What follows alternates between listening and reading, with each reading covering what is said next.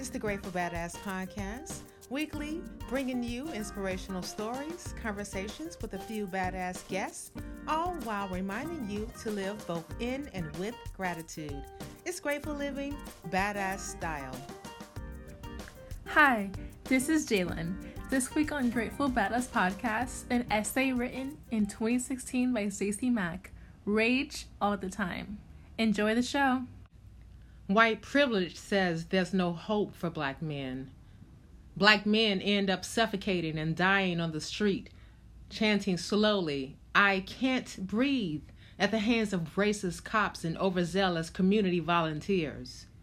All men are not created equal. A staggering percentage of black men are incarcerated, some there due to unjust prosecutorial actions, or possibly the lack of funds for adequate representation. There are also plenty of black men who are taking care of their homes and families. Plenty in schools, not jails. Ones who are doing positive things in their communities. Of course, news reporters and media outlets do not always report or share black men in a positive light.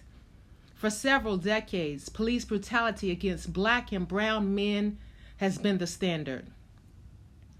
All I know is policemen have been killing our people right and left.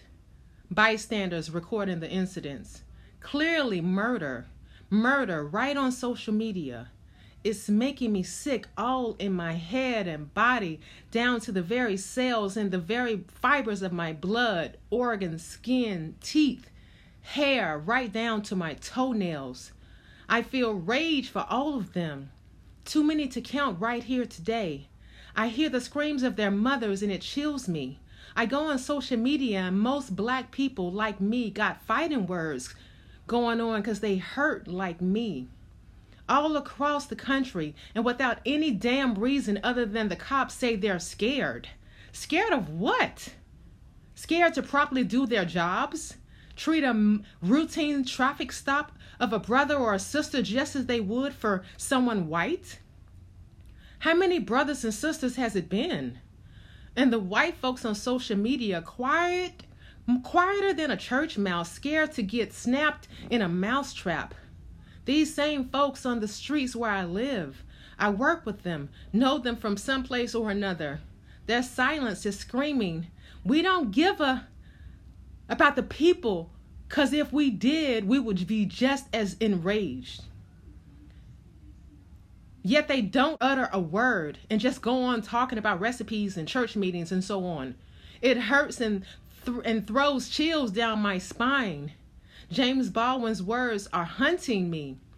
He is quoted as saying that black folks, even mildly woke folks, spend most of their seconds, minutes, and hours in a rage because they are killing us and telling us to take it and shut up. James Baldwin spoke more than 50 years ago, as it's just as if he's speaking more from the grave today. This is how timely his words are in today's racial and political culture. White folks, I'm sure, probably thought he was an intellectual idiot back then. He was definitely speaking truth. Laws which stand only to persecute and punish black folks, and even unspoken laws like driving while black, are fastly becoming the quickest way to the demise of the black family. Pow! That's it. Game over, brother. Don't worry about feeding your children or about the upcoming job interview. We're going to take care of all of that for you. Mothers aren't supposed to bury their sons or daughters. Yet they do and face going on for the rest of their lives trying to make sense of the horror.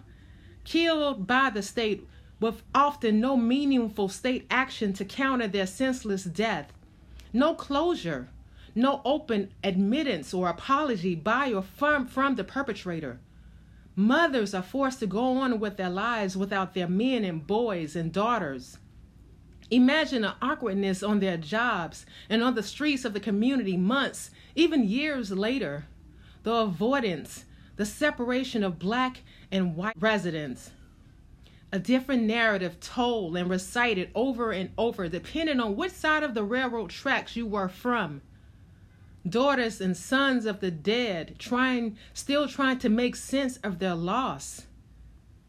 One day, their lives are filled with a sense of normality. The next day, their lives are changed forever. Families thrown into the haze of activism, the civil rights movement of the 60s that children have read about or watched on television. Black folks fighting for their right to vote, the right to reside in neighborhoods, nice neighborhoods, the right to attend good schools, the right to sit at the front of the bus, the right to live, exist, and live freely. Rage All the Time, written by Stacey Mack, 2016. And so I wanted to share that on today because I was going through some essays and stories that I wrote from more than 3 and 4 years ago, and I came across this essay that I wrote, and I just wanted to read it and share with the Grateful Badass Nation and friends. But I'm grateful. I still feel the rage, present day, 2020, July 2020. Like I said, I wrote that more than 4 years ago, 3 to 4 years ago, and it's been sitting because I wanted to publish it along with some other essays that I've written, some other essays and short stories, but I thought that it was pertinent and just necessary to share with the audience. I have to say, looking back on this essay that I wrote, I'm very happy that some things have changed, that people of all color and diversity, the movement has become diverse. The white people that I spoke of in the essay, sitting by quietly, quiet as a church mouse as I recited. I'm very happy that people of all colors have come together, including white people, and we are standing one side by side with one another for the cause, because Black Lives Matter today and always. So thank you for sharing and rocking with the Grateful Badass podcast. I appreciate you. And I want us to all stay woke and to keep going and to stay and be encouraged. Now it's time for the show's new segment. What have you been especially grateful for this week? I have been especially grateful for reading and Miraculous Ladybug. And for the new segment, thank you, Jalen, for sharing your grateful moment from the past week. I have to say that I'm truly grateful that my parents, Brother Mac and Gracie, so very excited that they have gotten some new phones and we're able to have FaceTime with them at their home.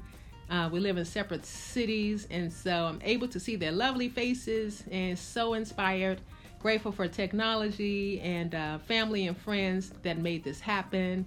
So grateful for technology. I can finally see my parents as we are not able to be together. And as I close, as my maternal grandmother would always say, have a good day today and a better day tomorrow.